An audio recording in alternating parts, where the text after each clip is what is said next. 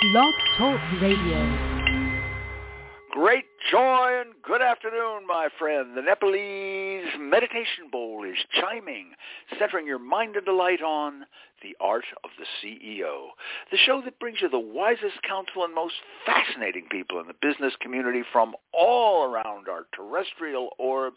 I am Bart Jackson, your Hieronymus Bosch of business. And it is autumn, my friend, time to emulate the trees and add some festive flamboyant color to the words that flow trippingly from your tongue in your daily speech. It's really a rather simple, very universal desire. When you talk, you want people to listen. In fact, you want them to do more than listen. You want them to savor your words like fine whiskey salivating for your next sentence, and from your precious pearls of speech to judge you as a person of great interest. Yes, you want it. I want it. We all do. Fine. So my next question to you is, what are you doing, and how hard are you laboring to make this desire come true? It's as sure as tax evasion. If you want folks to cherish your words like a Chateau Lafite Rothschild 64, and all you ever serve them is bland brook water, well, it just ain't going to work. Your friends have better taste. So this day, I'm going to invite the ambitious among you to seize a new advantage. While the rest of the folks out there are moiling along in their over-teched, earbud-numbed culture, thinking that screens filled with data hold some sort of magic answer, you and I are going to journey into the enriched realm that will give you a lot more power and one oligarch super yacht full of much more fun. Of course, you really already know this, don't you? You know that words hold power, a power that to get you promoted, to get you accepted, like get you married to that beloved whom you absolutely crave. And well-spoken words are even going to get you money. And even more important, they will make you envied. So, with no more blitherment from your host, let's turn to a few techniques, ways of thinking, and some practices that can help move your personal speech out of the bland brookwater barrel and take you a little closer to that cut glass decanter of fine sipping whiskey. And let's see, let's put the most important first. Before you speak, pause. Think before you spew. Most of us, most times, grab the first words that come out of our head, and sometimes you have to get them out quickly. But first, I invite you to think. Just pause a bit. The sky won't fall if you don't answer instantly. And the first thing you want to remember is your audience. So, by the way, did I remind you to remember your audience? Yeah, I thought so. Maybe I should say it twice because it's important. Now, we're not running a speech class here, so we're writhing toward color, not persuasion. But do think about the person in front of you and consider what hits home with this guy or with this group. And secondly, take pause. Grab at that first brilliant idea that's surging out of your fertile brain and just about to burst over your lips, and clutch it. Perhaps reshape just a word or two to make it more potent. So instead of saying, team, what we really need is more public transparency, put that thought into something a little concrete and say, gang, we've done a great job of building walls, but now I think it's time that we need some windows for our clients to press their noses against. Okay, what have you just done here? You have created an image, something your listeners will hold in their minds and remember. And it doesn't mean they'll agree with you or not, but at least you've made your mark with what you want to say. And that's going to make all the difference.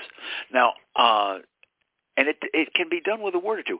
At the end of today's shows, you are going to hear my parting shot. That's a little jovial bit of wisecracked wisdom. And right after I dreamt it up, and before I tried it on my wife, I changed one word, and that made all the difference. So as you are listening, when we come to the end of the show, if you know what that one word I altered was, you let me know. Send the name of the show, the title of the show, and say the one word changed to bartsbooks.com. No, I'm sorry, info, I-N-F-O, at bartsbooks.com. Send it right off, and I will send you, if you are correct, any book from the bartsbooks.com website that you would like for free. There you go. Can't do no better than that. So, number 2, as it strikes me, because we're kind of on the topic of this, let's think about creating images. And by image, what I'm talking about is it's basically a word picture that often as not you can do it with a single well-placed adjective. For instance, one of my favorites comes from singer-songwriter Gordon Lightfoot. He used the phrase in one to open a song with that goes, "In a lunch pail town where the mill shut down, come see what chivalry means."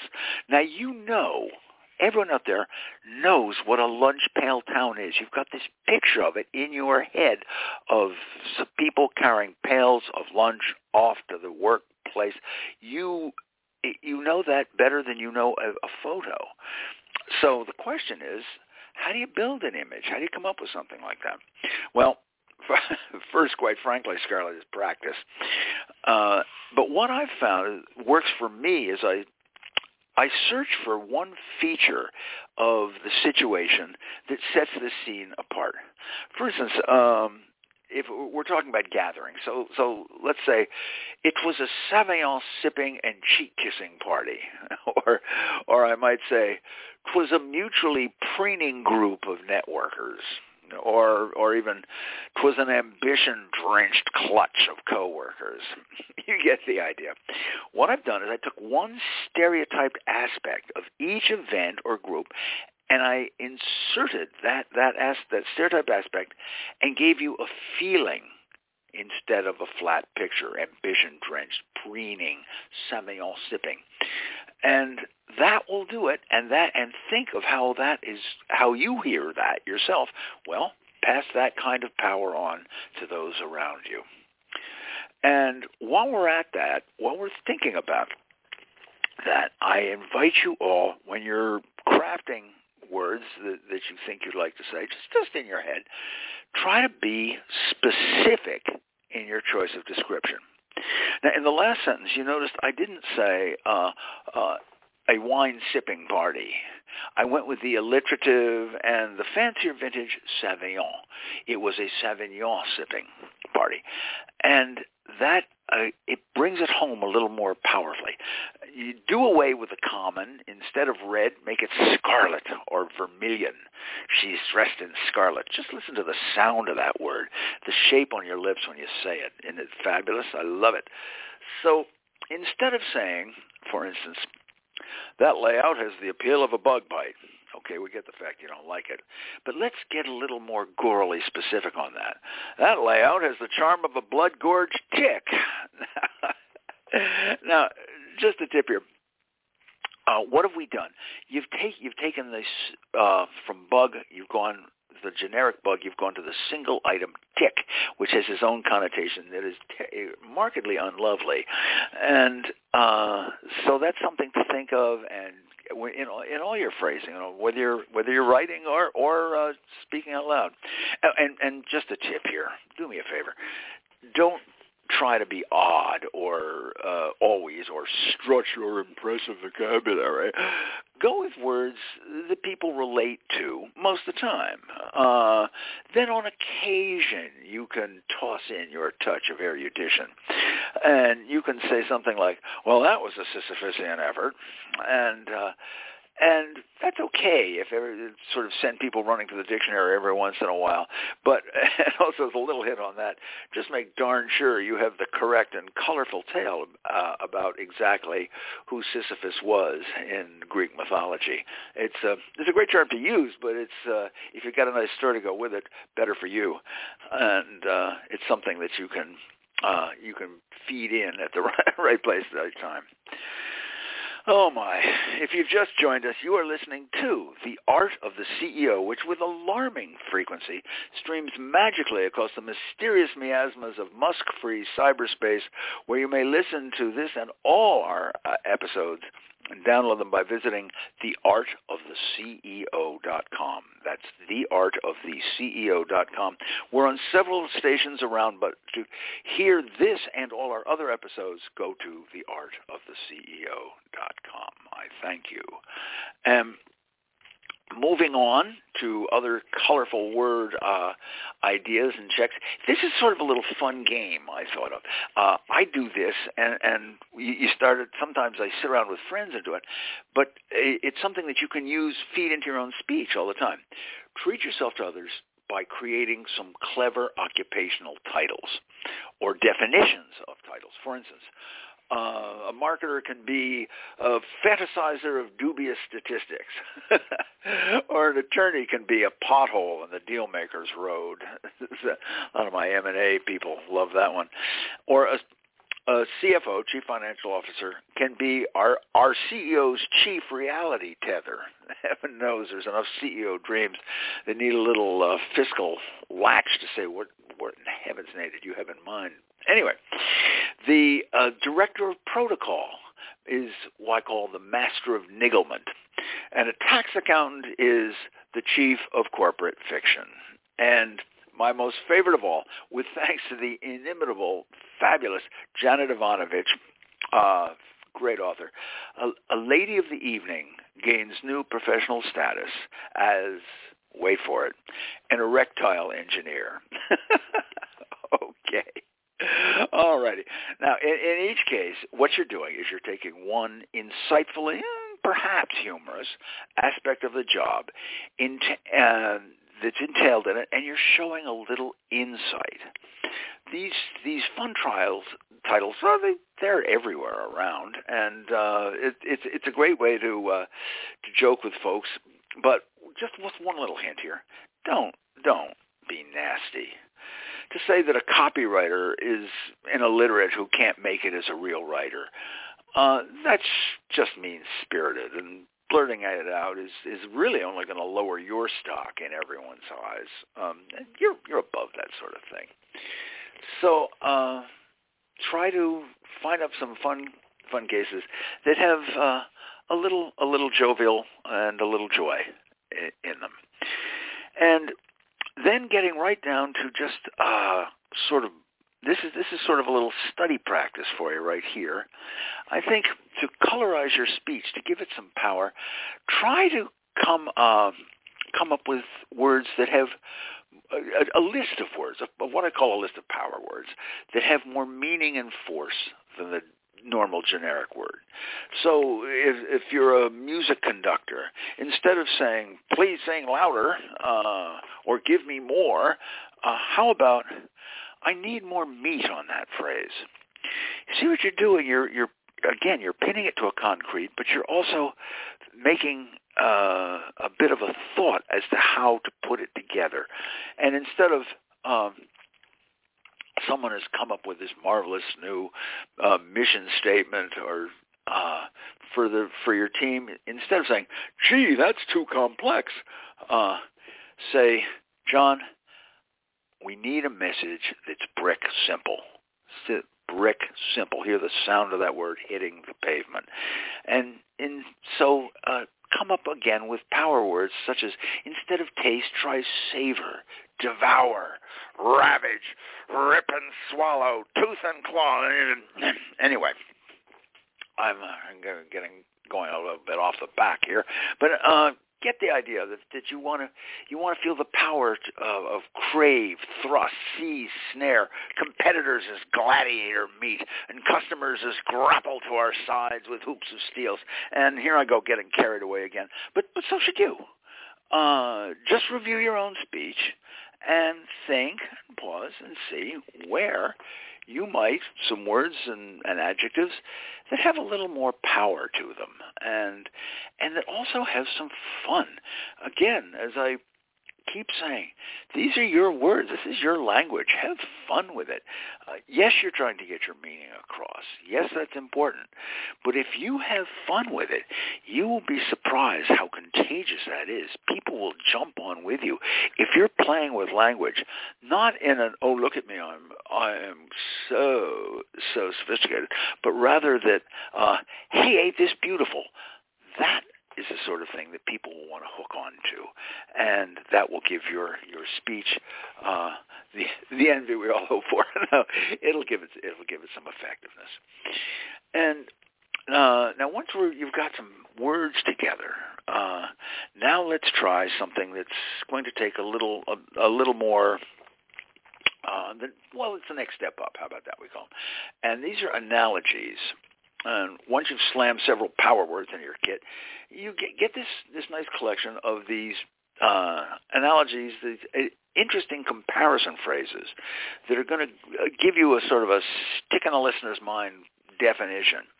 My very sharp friend, Harvey Sachs, when he spots either a thing or an idea that has absolutely no value, thank you very much, he will look at it and say, that's as useless as tits on a boar, and with a beautiful Georgian accent. And I love it. And now, and think of a few for yourself. That man has the charm of an untipped waiter, or she's as friendly as my last IRS auditor, or when somebody is sort of half-baking an idea, one of my favorites is saying, that's a bit like playing, try that again, that's a bit like praying to win the lottery when you're too cheap to buy a ticket. And each of these has a situation that evokes a common feeling. And so we all know what an untipped waiter is like, and we can imagine, if you haven't had it, an IRS audit. And I think that this is something that you can use to not just sound clever to drive your idea home, but to grapple folks to you in a common feeling. And that is very important once you get people on your side following your thought with their own imagination. That's the blend that you're looking for. Oh, all right now. Let's break a bit from this avalanche of tips and tibbling verbiage all aimed at igniting your spoken words. And we're going to continue with more of this dubious advice right after you and I take a brief sorbet, call it, from today's Feast of Wisdom. And we are going to offer you now a few utensils for today's feast, but I inveigle you, invite you, persuade you, allow me to seduce you to stick with us, because once we've wolfed down the sorbet, we are going to plunge right into the wonderful world of colorful insults. You don't want to miss that. So, but back onto schedule. As our first utensil, as I always do, allow me to remind each of you hearing my voice that the good Lord has gifted you with the title and privileges of Chief Executive Officer of yourself. And since that's really the most important position you'll ever hold in your career, allow me to ask, will this be the day that you ratchet on some real wings to your dream adventure by writing down a set of practical tasks and stepping stones to bring this expedition within your grasp? Or will you continue to lay only bricks of wish and fantasy that lead to a future of regret? The choice, my friend, is truly yours. As a second utensil, I sense you yearning to steep your lips into a little laughter and taste a scriptural recitation from the source book of business humor in the words of my wife's husband. So let me sort of wander through the pages here. Yes, diversity. No. How about this? This one I love. If you believe you have no flaws, get a spouse. If you believe you have no value, get a pet. And if you believe you have no free will, oh, don't worry. Some cult leader will come out from the woodwork and find you. And so I think that is an afterthought to that little quip. I just think that when you're on your way to getting a pet, just make sure he has teeth sharp enough to bite the cult leader who is seeking to seduce your soul. That'll fix him. At any rate, if you smirked a little bit over that quip, we have them literally by the books full. Just visit bartsbooks.com, pick up your copy of the 101 or the 102 Best Business Quiz books, or our own humor resource, In the Words of My Wise Husband. And you can ripple a smile across your face by after reading, making your coworkers always wonder what in heaven's name you are up to, my friend. And as a third utensil, we sumptuously spoon to you this week's business quotation quiz. That is, do you know who said, when it comes to protection, I have no use for bodyguards, but I do have a very specific use for 2 highly trained certified public accountants. And as a hint to the author, this legendary rock star was both adored and highly criticized for the way he shook his pelvis when he sang, "You ain't nothing but a hound dog." Yes, you guessed it.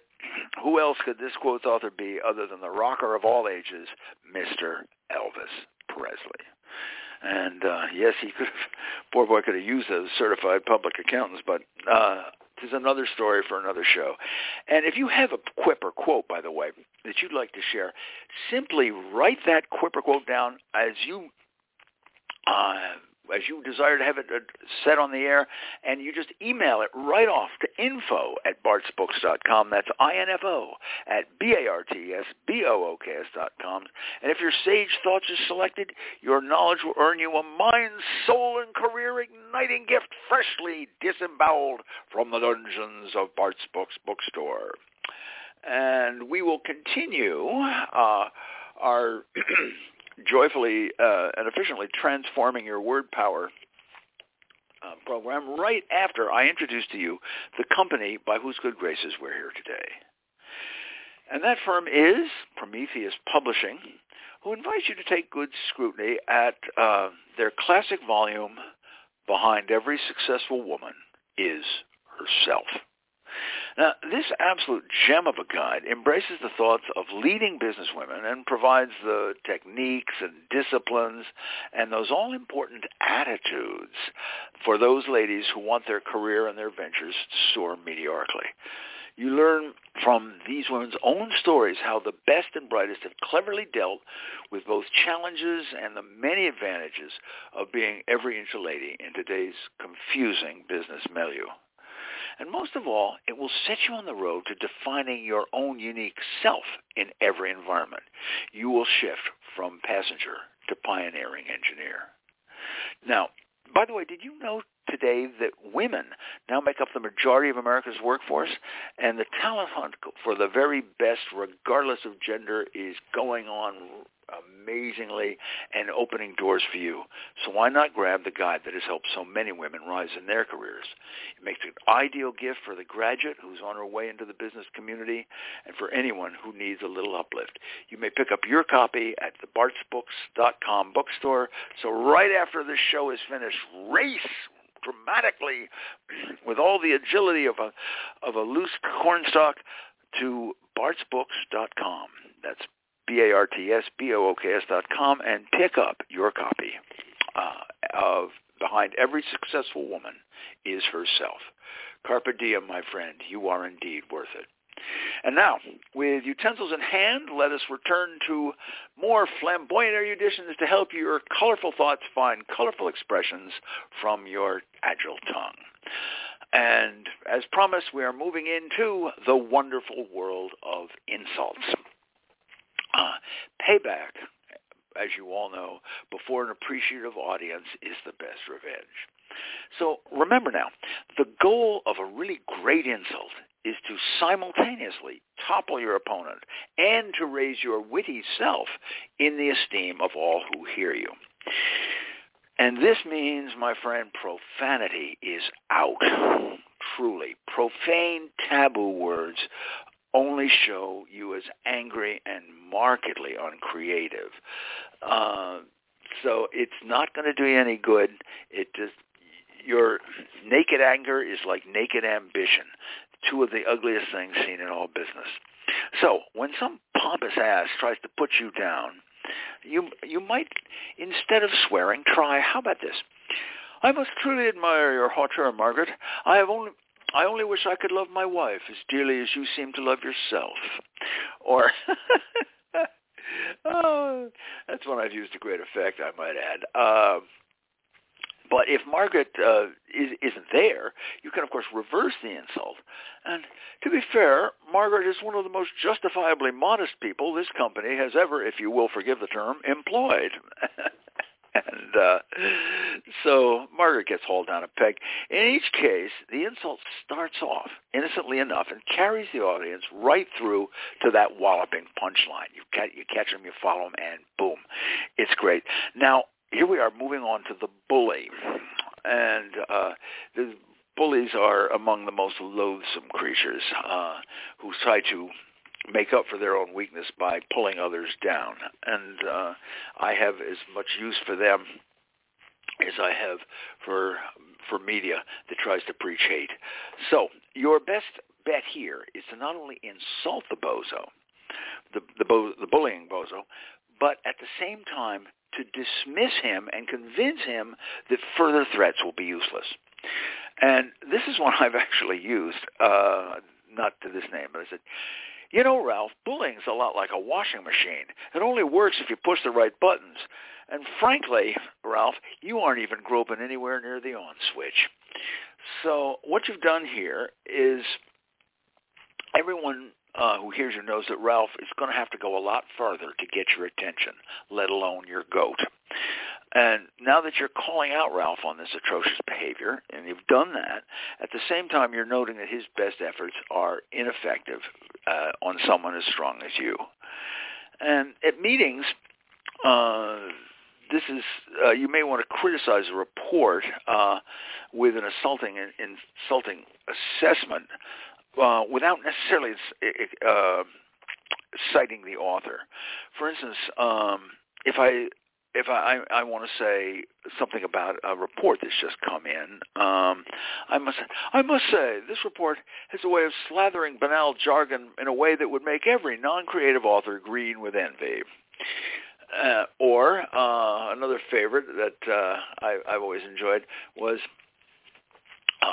here is written proof that jargon is the marketing manager's cliche.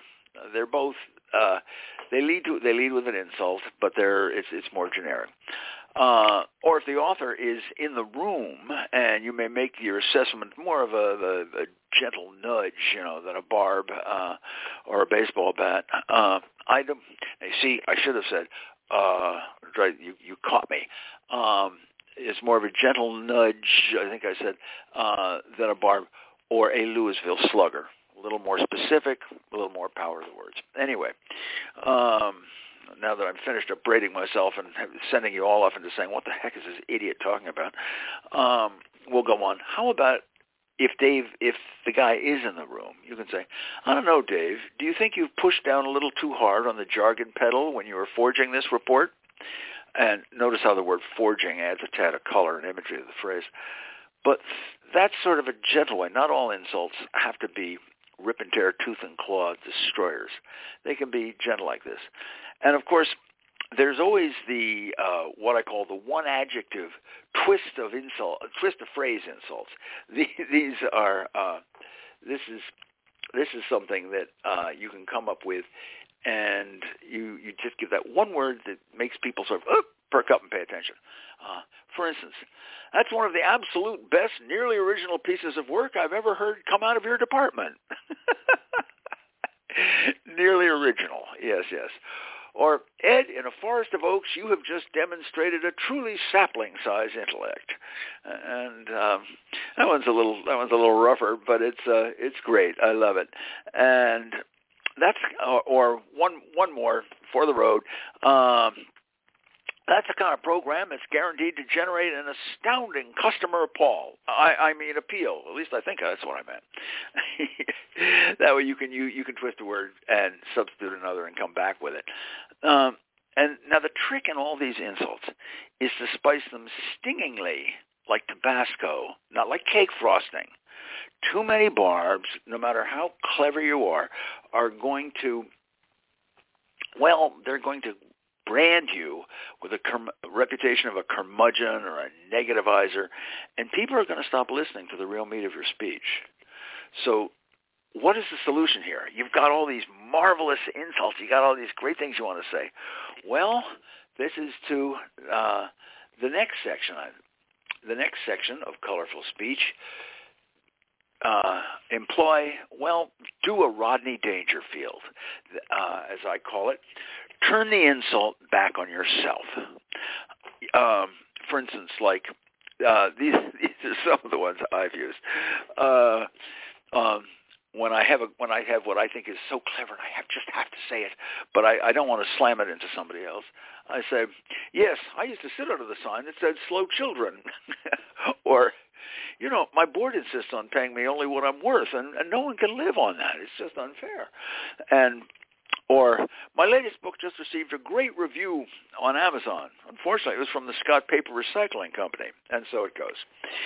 The great comedian Rodney Dangerfield gained great and very justifiably deserved fame for punching laugh lines and admitting that I don't get no respect.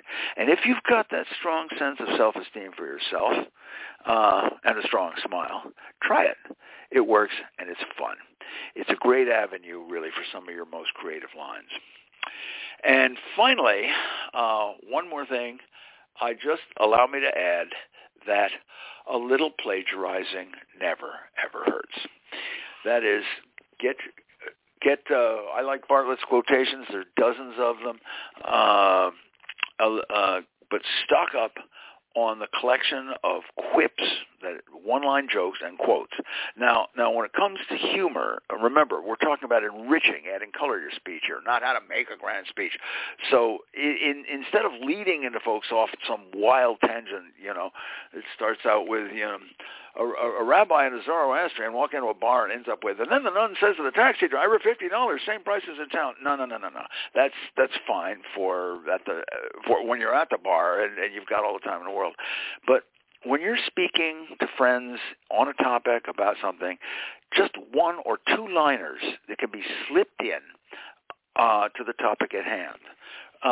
Some of my favorites, I'm just going to give you a couple, but you have your own. And just think about things, how these phrases could be worked into several situations. Well, the rich get richer, but the informed buy them out. Or, my boss is a great multitasker. He just booked his entire vacation while giving me my annual performance review. Or, when you're serving lunch to someone, say, this is National Taxidermy Week. Stuff yourself. They're fun. They're clever little humorous lines. Those happen to be ones that I've made up. But you can come up with something just as clever, I guarantee it. And if you think a little bit. And a tip right here. When you get one in your mind, say it out loud a couple of times. That'll help you. You can craft the words a little better, and also to see if and when it's appropriate too. And now when it comes to quotes, it's good to always have a stock at hand that it's just plain fun. And but try to get quotes that again fit in anywhere. As Mae West said, too much of a good thing is marvelous. I love it. And think of all the places where you could use that. Or in the words of, I'm going to make you guess on this one. If you get to write this one into me. It's one of my favorite curmudgeonly authors. It says, the real value of money is that we live in a world in which it is overestimated. And that will fit into a lot of business situations. Or another gem that I've always enjoyed that works very often. Few men can endure success, another man's, said Mark Twain. I also like what he said is that thunder is great, thunder is impressive, but it's lightning what does the work. And boy, that comes in at meetings. Or the other thing you can do is you can copy a phrase. Thomas Hobbes, great philosopher, with whom I take issue and agree with back and forth in my life, said, life in the wild is nasty, brutish, and short. Just grab the last three words of that. Nasty, brutish, and short. Listen to the power as they thump down around you. And you can use those words to sum up all kinds of situations. Now, I could just go on chatting for hours about colorful speech. In fact, I intend to do just that. But wait a minute, hold on. My chaperone, Carol, has just yanked the leash on me and sitting in the booth has just informed me that I finished quite a while ago. Why don't I stop? And so I think she always has a wisdom that my wife's husband lacks. So I am going to, at this point, let you go with what you've got. And I wish you all have fun with the language. After all, they're your words. Make them fun. Have a good time. And today, as we round out our show, I am Bart Jackson, your curator of business wisdom, leaving you with today's parting shot. In the words of my wife's husband, don't you always wonder why every evening news show leads in with some repulsive crime story? I think it's because the producers want their advertisers to feel more professionally at home. And to you, gleefully sharing our feast, I hope you've enjoyed the Art of the CEO show as much as I have enjoyed bringing it to you. And remember, you may download this and all our shows by visiting theartoftheceo.com. And finally, to you, who have honored us with your time, may I say, as always, it has been a privilege, and I thank you.